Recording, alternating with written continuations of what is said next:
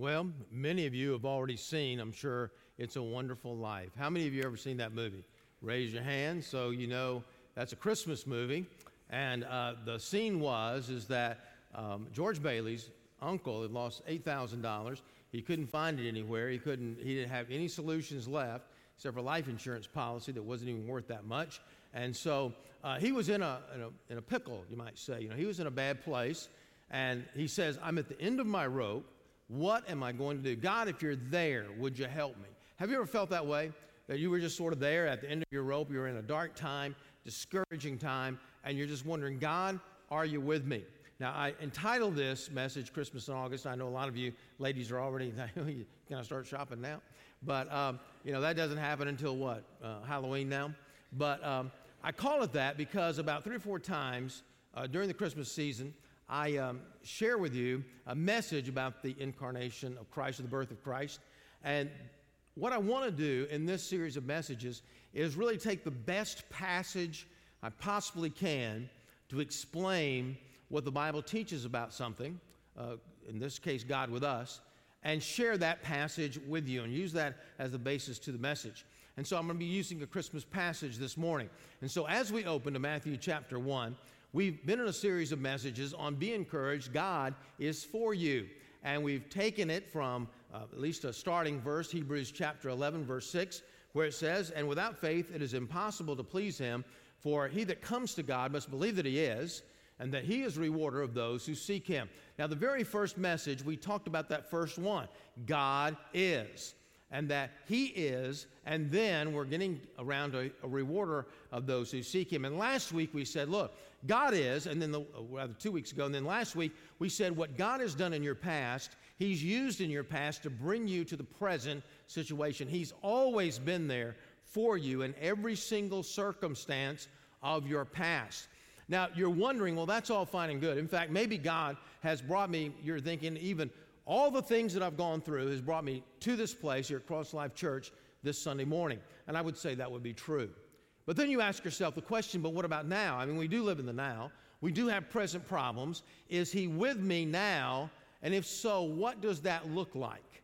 Well, we open up to Matthew chapter 1, and we read these verses, and I'll just start reading in verse 19.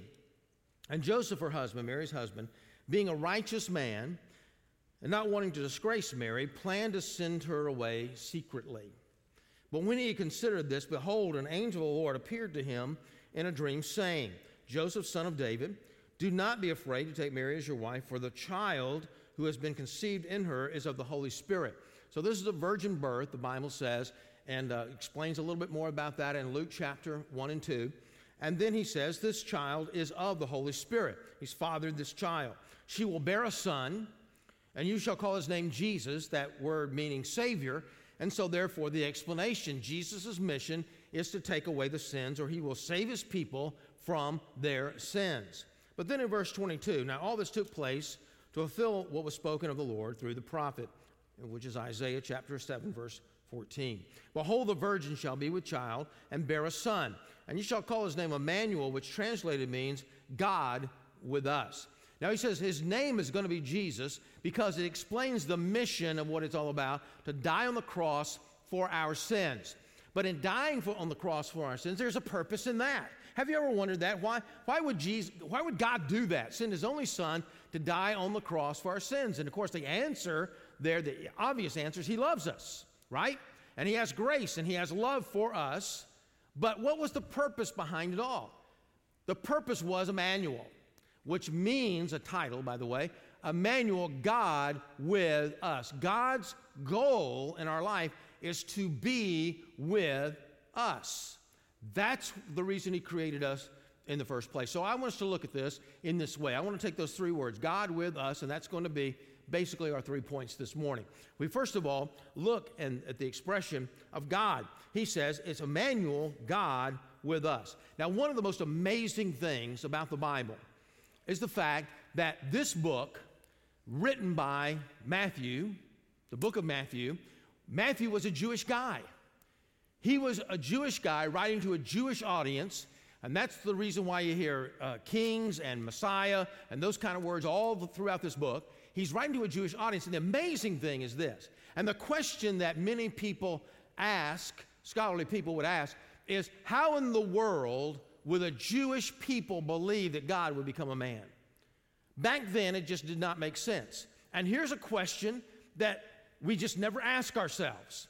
See, back then, you had pantheists. You had people that believed that God was in everything. You know, God's in this table, God's in this shirt, He's in my body. He's everywhere, and He's in everything. Well, we don't believe that as Christians. But then there was also the polytheists, which believed there are many gods, which was the Greek Empire, the Roman Empire. And many people don't realize that a lot of the Roman Empire really copied and adapted the Greek mythology a lot of times, and Greek gods. Well, Romans had many gods, and if you can remember the Greeks, Zeus, some of the Greek mythology, it was nothing to think about Zeus coming down and taking on the body of a man. Roman thought Caesar was a god himself. And so for them to think that God would come down and inhabit a human body, it was nothing. But the Jews believed, Deuteronomy 6:4, that there's only one God. And He's a transcendent God. He's a supernatural God. He would never, ever come and lower Himself to take on the body of a man. And yet the Jewish culture and the Jewish people began to believe that. Well, why? Well, because he did all the miracles. He raised the dead. Then He died on the cross, and then after 3 days He rose again. And that proved to them that what He was saying that we find here in the Scripture is true because of the resurrection. And so many of them began to believe that He was actually God. But how do you reconcile that? The Bible says there is only one God. And yet, here in the Scripture it says, Emmanuel, which means God with us. It's calling Jesus God. And we can see this all throughout the New Testament. Remember when He healed the paralyzed man? He said, your sins are forgiven. Now, how significant was that? The Jews took up stones to stone Him because He was making Himself out to be God. Now, how would that just simply make Himself out to be God? Just simply saying, your sins are forgiven. You've said that before, haven't you? Does that make you God? You may be saying to me, well, Pastor, I forgive you for many bad sermons. Or, I forgive you for long sermons. You know? And, I had one guy, I asked forgiveness for a short sermon. But that only happened one time in all these many years. So anyway, we, apologize for. Now here's the illustration. Okay, we'll take Joe here. Joe steals money from Tom, and I go up to Joe and I say, Joe, I gotta get my guys right. Joe, I heard you stole some money from Tom. That's right. I forgive you. Well, Joe's going to look at me and say, wait a minute. You forgive me. You have no power to forgive me. I didn't offend you. I didn't steal money from you. The only one that can forgive me is Tom. Well, when Jesus was saying, go, your sins are forgiven, what He was saying is all sins are against me. And He was making Himself out to be God. Thomas, when he saw the nail prints in the hands of Jesus, the scars, he said, my Lord and my God. One of the greatest pronouncements of a creed in the entire Bible. And what did Jesus say about Himself? He said this, I and the Father are one.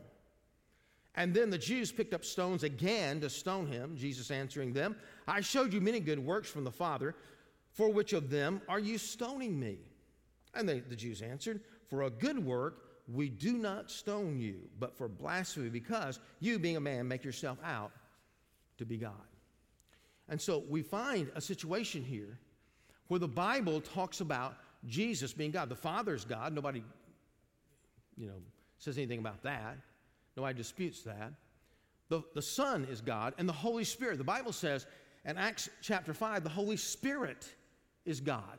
But yet Israel believed, and the Bible teaches in the Old Testament and the New Testament, there's only one God. So where do we come out with all this? How do we reconcile all this? The Bible teaches from the very beginning there was a Trinity there. Father, Son, Holy Spirit, three personalities, one God. Even back in the book of Genesis, the Bible says, God said, let us make man in our image. Let us. And when you look at that, the Greek word, all the way back to Genesis, or the Hebrew word, all the way back to Genesis 1:1, Elohim is in the plural, as though there are many gods here. But yet the verb is singular. And so it's like a multiple personality in one God. And when you and I think about it, the question would always be, from maybe an atheist point of view, okay, God is a God of love. He has to have an object of love, or at least he wants to have an object of love. What was his object of love before he created man? Well, it was a relationship he had with himself. God is a relationship God. He's a relatable God. And the Father, Son, and Holy Spirit had a love relationship going on there even before he created man. And we find there, and we're given indication there, once again, that God is a relational God. So what was God's goal for us? He wanted to be with us. The time he created man, Adam and Eve, the reason he created them was so he could have a relationship with them. Now, Adam broke that relationship by sinning against God. And ever since the original sin, God then has been looking at things, maneuvering things in order to bring us back to himself. In fact, let me give you an Old Testament illustration of this. And I don't have time this morning to go into all the intricate details of this, but let me just give it as an illustration. Back in the Old Testament times, as I shared with you last week, the Israelites were slaves in Egypt. And God went in there and said, let my people go, through the prophet Moses. And eventually, after 10 plagues, we find that Pharaoh said, get out of here. I don't want you anymore. Well, they were trapped at the Red Sea. Pharaoh had changed his mind and now going after Moses and the Israelites, and the parting of the Red Sea took place, and they went over on dry land into the wilderness.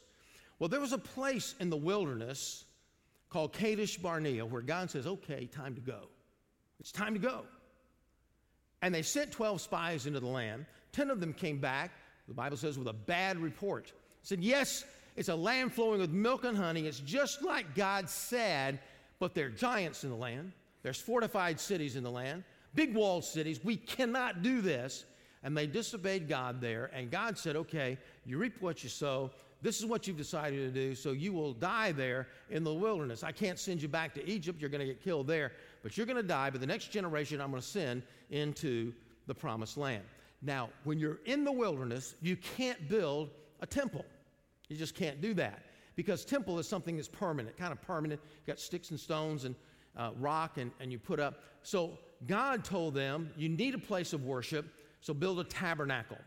We have a picture of that, kind of a rendition of what happened there. You have the outer court, and then within this fence, you have the inner court. And the idea was, as the closer you got to this tent, which was the holy place, where only the priest could go into the holy tent, this place.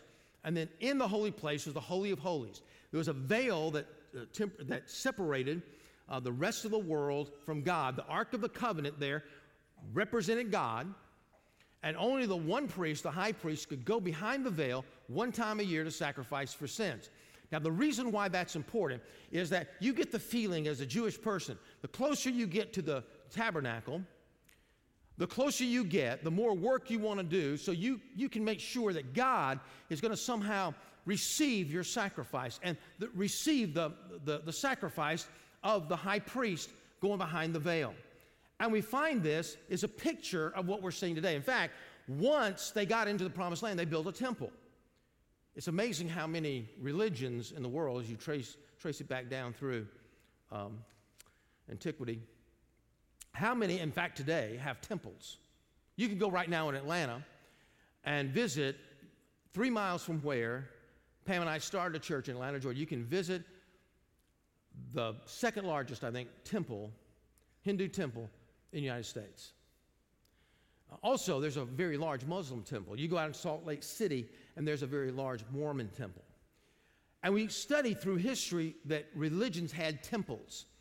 And in fact, the Old Testament way of doing things before Christ came along, you always had to have a place of worship. You had to have rules, you had to have laws, and a priest to represent you, and you had to stay back. You had to let them do their work. You didn't participate. You just hoped that their work was enough. And so what they're saying is what? Well, 3 things. The reason why religions have temples. One, they're recognizing the fact that there's something out there that's supernatural. And we said 2 weeks ago, the reason we know that God is that God, Romans 1, places the knowledge of himself into our heart. Well, we see this in the temple building. We understand there's a supernatural world that we cannot see. Number 2, we can't get there on our own. There's something here. I don't feel the presence of God in my life. I feel guilty before God. I just feel like I'm not worthy. We see this in all religions. You have to do better. Work your way up to the temple, and maybe God will receive you. And so there's a recognition there we need a mediator. There's a gap here. There's a barrier. There's a veil. Something is separating us from God. So thirdly, the temple was a way of getting to God, getting in somehow. And so when we look at this, we look and ask ourselves the question, how does this fit into God being with us? Exodus 40 says this: He erected the court, meaning Moses, all around the tabernacle and the altar, and hung up the veil of the gateway of the court, this veil that went in the holy place. Thus Moses finished the work. Then the cloud, this Shekinah glory that led them by day, pillar of fire by night, this glory of God covered the tent meeting, and the glory of the Lord filled the tabernacle. The Bible says in John 1:14, and the Word became flesh and dwelt among us, and we saw his glory, the glory as the only begotten from the Father, full of grace and truth. When Jesus cried out on the cross, it is finished, the Bible says the glory of God came upon the earth. Now, it came in the form of earthquakes. It came in the form of people rising up from the dead. It was a catastrophic type of thing, but it was still the glory of God filled the place. This word dwelt is the same word where we get our word tabernacle. It means to pitch your tent. It means to live with someone. It has to do tabernacling. It literally Jesus came and tabernacled among us. And he was saying to us, look, I'm the way. I am the mediator. I am the one who fills, I'm the bridge to the gap. I'm the one who breaks down the barriers. And when it was finished on the cross, his blood was shed for our sins. The Bible says the veil of the temple was torn in half by the fingers of God, signifying the fact that we no longer had to be separated from God, but now God is with us. That's what he's saying here in the Old Testament. Because why? God has a goal to be with us, not only when he created us, but even right now. Jesus fulfilled his purpose, dying on the cross, tabernacling among us. Now you ask yourself the question, well, yeah, but where's Jesus today?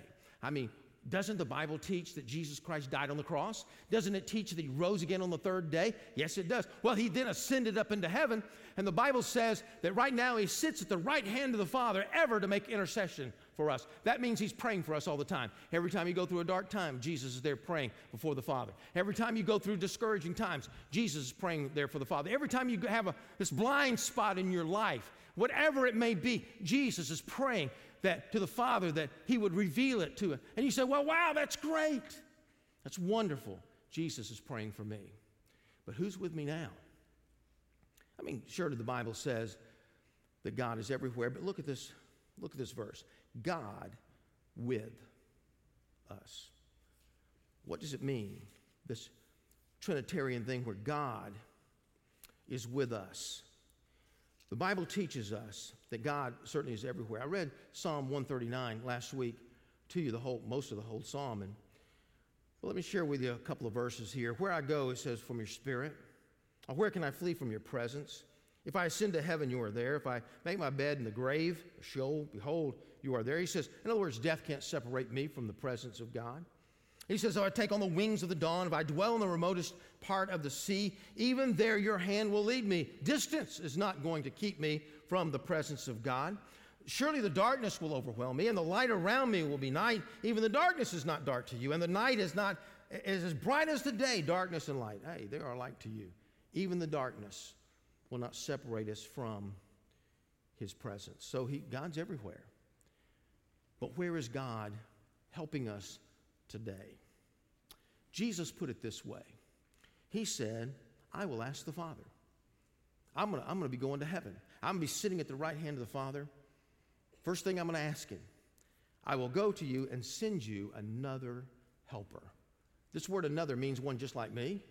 This word helper means comforter, encourager, and he may be with you forever. That is the Spirit of truth. He tells us who it is, the Holy Spirit, whom the world cannot receive because it does not see him or know him, but we know him because he abides with you. He lives in you and will be in you. I will not leave you as orphans. I will come to you. Now, this word that we look at, when it says a comforter, another one, just like me, another helper. The parakletos, someone that's helping us, encouraging us. But then this word with, it's the same word that we find over here in Matthew chapter 1 and verse 23. God with us. It means one called alongside, one to be with you. In a sense, one to be in you. So what happens to us when we're saved? The Bible calls it an experience of being born again. He defines this in John chapter 3. Unless you be born again, you cannot enter into the kingdom of heaven. What is Christianity all about? But being born again, being regenerated on the inside. When we repent of our sins, humble ourselves before the cross, and ask Jesus to save us and to come into our life. Who comes into our life? Well, the Bible says Jesus is the right hand of the Father. So who's there? The helper, the one he has sent, the comforter, the Holy Spirit of God living in our heart. And it says here, he will be with you forever. In fact, in Ephesians 4:30, it says, do not grieve the Holy Spirit of God, whereby you are sealed till the day of redemption. So there's an indwelling Holy Spirit. Here, we're born again. And Jesus comes to live inside of our heart. His Spirit is there to guide us. How do we know he's with us? The Bible teaches us that we're born again. His Spirit bears witness with our spirit. The book of Ephesians explains it. Paul explains it by saying that the Holy Spirit of God comes in to ignite the old dead soul and spirit within us to give us life. And he's always there. But you say, well, I don't feel like he's always there. What's the problem? Well, the same problem I have. Same problem you have. We're just really kind of inconsistent. And we're pulled by so many things in this life. You know, you think, well, I need to read the Bible more. I was reading I think it was a Pew Research thing this past week. It said only 13% of Christians in America read their Bible every day. So, well, I need to do that. But we're torn. We're torn back and forth and back and forth. And really, there's two worlds here. One is our walk with God, and the other one is the blessings of God. Sometimes the Bible even calls the world. And it could be good things in the world. I mean, God wants you to make something of yourself. I'm not saying that he doesn't. But then when we look over here and we use God and say, God, what I really need is for you to bless my life, my ministry, or my job, or my career. God, what I really need you to do, I need you, God, in my life to bless my family. I need you to make me richer. I need you to help me to buy more things. I need you to help me to be more comforted. I need. And we wrap ourselves up. The Bible says, in fact, there's two ways that we don't feel the Holy Spirit's presence in our life. Grieving the Holy Spirit, Ephesians 4:30, and quenching the Holy Spirit in our life. Grieving is doing something we shouldn't be doing. That's paying attention to the world. And quenching is just not paying attention enough to our relationship with God. Now, as we're looking at this, and God fills us with his presence, and the Bible talks about our obedience. So let me read something to you. I found it in my devotional time this morning. In fact, I won't read the whole chapter of 59 of Isaiah. Let me just read a couple of verses and see if you don't identify with what I'm saying here, what the Bible is teaching us. Therefore, justice is far from me, and righteousness does not overtake us. We hope for light. Behold, we have darkness. For brightness as we walk in gloom. Are you walking in some gloom? You're just down, just kind of down. We grope along the wall like blind men. We don't know where we're going. We can't hear the voice of God speak to us anymore. We grope like those who have no eyes. We stumble at midday as in the twilight. Among those who are vigorous, we are like dead men. All of us growl like bears. We're just in a bad mood. Are you in a bad mood sometimes? You say, not me. Well, let me ask your wife. Well, anyway. And we moan sadly like doves. Kind of down, just kind of despair. We hope for justice, but there is none. For salvation, being rescued, but it's far from us. What's the problem? Well, the nation of Israel, here was the problem. For our transgressions are multiplied before you, and our sins testify against us. For our transgressions are with us, and we know our iniquities, transgressing and denying the Lord and turning away from our God, speaking oppression and revolt, conceiving in and uttering from the heart lying words, lying to ourselves in our heart. Boy, God, I really want you. I know I need to be doing this and this and that. But boy, this is just so enticing over here. Let me share with you this, something I learned many years ago, something that was taught to me. I can have the world, at least some of it. Can't have all of it, but I can have the things of the world, or I can have closeness with God, but I can't have both. I can have the presence of God in my life where it just overcomes everything that's wrong in life.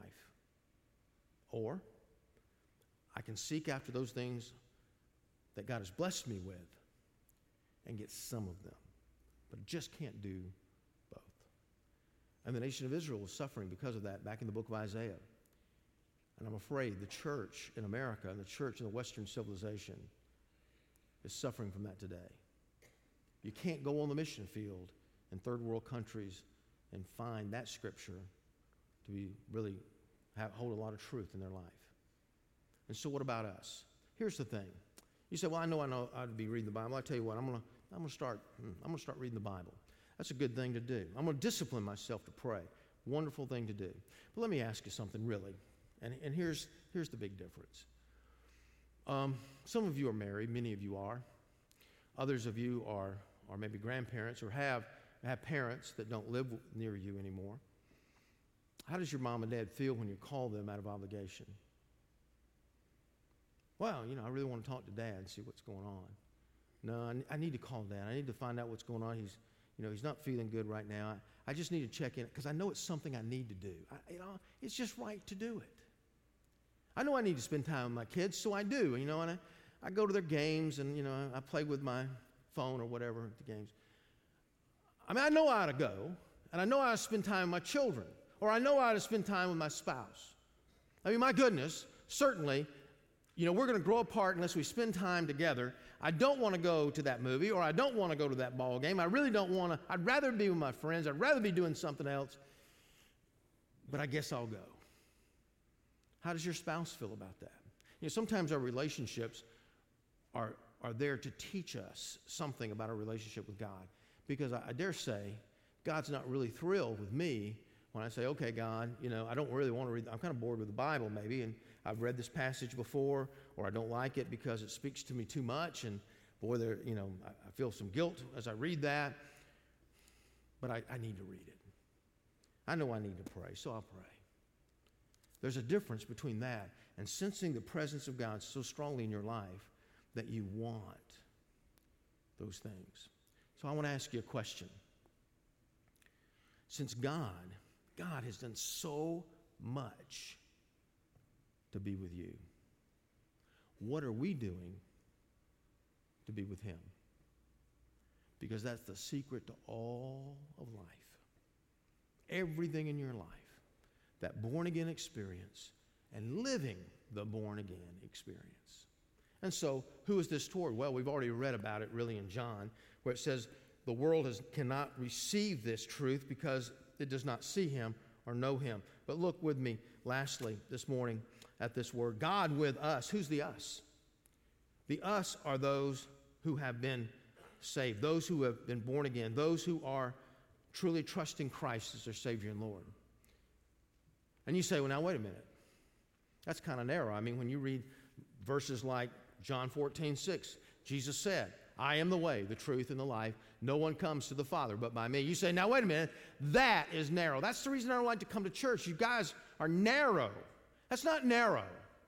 It's not exclusive. It's just a different diagnosis. Like if you go to the doctor, and the doctor says, okay, the reason you're in this kind of pain, the reason why you're suffering through what you're suffering through is that you have a vitamin B shortage. So you take this vitamin B, and you take one pill a day, and in a month you'll be feeling a lot better. Well, a month goes by, you don't feel any better. So you go to another doctor. He says, nope, it's vitamin D. Another doctor says, it's aspirin. Another one says, it's Geritol, And you're going through all these doctors, and then one doctor comes up and says, it has nothing to do with vitamins at all. You have a grave illness, and you're going to die soon unless we do something about it. Now, I can give you this pill or this shot one time, it'll cure it. Are you going to look at that doctor and say, now, wait a minute, doctor? No offense to you, but you are a narrow doctor. You're a narrow human being. I mean, you're saying that all these other doctors are wrong and you're the only one that's right. I think that's kind of narrow. No, you're not going to say that. You're going to say, Doc, you have a different diagnosis of the problem. Therefore, you're going to have a different solution. And so when we're saying, the rest of the world is saying to you this, he says, look, you're a moral person. You're a good person. You're a good guy. You're a good lady. You just need to get better. You see, what you need to do is go toward the temple, and symbolically, you're going through to the temple, and you need to do better as you get there. And then you'll have more peace. And then you'll have more hope. You need to live a better life. But you're already good. The diagnosis of the Bible and God's diagnosis is this: we're not good. No one is good, no, not one. We're all sinners and separated from God. Therefore, we need a rescuer. We need a savior. We need a mediator. We need someone to fill in the gap for us, to be the bridge. And the cross was that bridge. The solution was that Jesus Christ would come and die on the cross for our sins, that we could receive him into our heart to be saved forever and forever and forever. That is God's solution to the problem. But it's hard for us to sometimes, because we say, well, I don't want to get too close because I don't want to feel that bad. I mean, I've come to church. You just said I'm not seeking God enough. I feel bad. I feel guilty. Listen, those who are really right now enjoying the presence of God in their life, there's no guilt there. There's no conviction there. They're just nodding their head. Yeah. David, in Psalm 139, as I studied it a little bit more this week, I discovered that in that psalm, David was like us. He was just torn. He was conflicted. On the one hand, he wanted to be so close. God, you are everywhere. You're so all-powerful. You knew me in my mother's womb. It's just great. On the other hand, it's like, oh, God, you're getting a little too close here. I'm not sure about this. But he finally says in verses 23 and 24, God, just come on in. I'm all in. I'm all in. When he says, search me, O God, and know my heart. Try me and know my anxious thoughts, and see if there any hurtful way in me. Show me my blind spots. Show me where I just even can't see things that's separating me not only from you, but the rest of my relationship as well. And lead me in the everlasting way. Lead me in your way. David finally just surrenders his life and heart. God has created us to have relationship with him. He's a relatable and relationship God. He created us for that. He built the tabernacle. He gave specific instructions, the tabernacle and temple, just for that. And he sent Jesus Christ, most of all, to die on the cross for our sins, to give us victory, so he could send his Holy Spirit to live within us, to guide us, to encourage us during the dark times, to help us overcome temptation in the tempting times, to give us hope in the times of despair. And when we're all said and done, no matter what's going on over here, we have the comfort and we have the encouragement and the power and the peace of God's presence in our life. I love the illustration where a little boy loses his mom. And that night after the funeral, he goes to bed and he says, Daddy, would you please sleep with me tonight? Would you lay down with me? He said, sure, son. This little 4-year-old boy, his dad laying down in the dark, silence, grief. And little boy feeling the sense of real loneliness, losing his mom, says simply this, asks his dad, Daddy, can you love me through the dark? And he said, yes, son, and I will love you through the dark. God can love you through the dark. Just give him that opportunity, and he'll show you the way. With heads bowed and eyes closed this morning, maybe you're sitting here this morning and just saying, God, I just want something renewed in my heart. I want a desire for you that maybe I've lost over the way. God, there's so many things going on in my life, and there's so many things that are pulling me away. But God, would you pull me toward you? The altar is open. We'll ask you to come. But maybe you're sitting here this morning and you're just saying, it's just time. I need to trust him. I need to just be like David and say, search me, O God, show me the everlasting way. I come to the cross. I humble myself before you. I want to know you. I want to know you. If that's your prayer, would you pray this prayer with me silently as I pray aloud, inviting Christ into your heart? Lord Jesus, thank you for loving me.